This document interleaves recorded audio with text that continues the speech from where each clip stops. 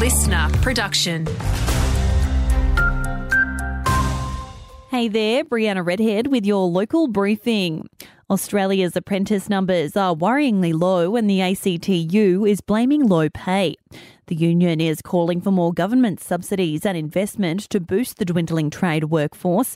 Assistant Secretary Liam O'Brien has told listeners the briefing, we can't afford to keep apprentice wages low. Especially when apprentices are being presented with opportunities to go and take less skilled work for significantly greater money. This is a pretty simple supply and demand issue and we need to address it. Total fire bans across the state's south today. Dardanup, Capel, Donnybrook, Balingup, Busselton and Augusta Margaret River are all included. It means no open flames or risk a fine of up to $25,000.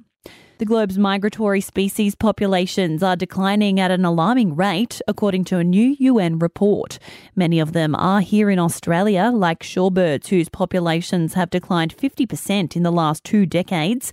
The Biodiversity Council co-chair Professor Hugh Possingham says greater efforts are needed to save these animals. Habitat loss is still one of the biggest threats to migratory species, and so protecting habitat is very important. Stopping developments in mudflats and coastal areas, that's very important. Domestic violence men's behaviour change programs are headed south.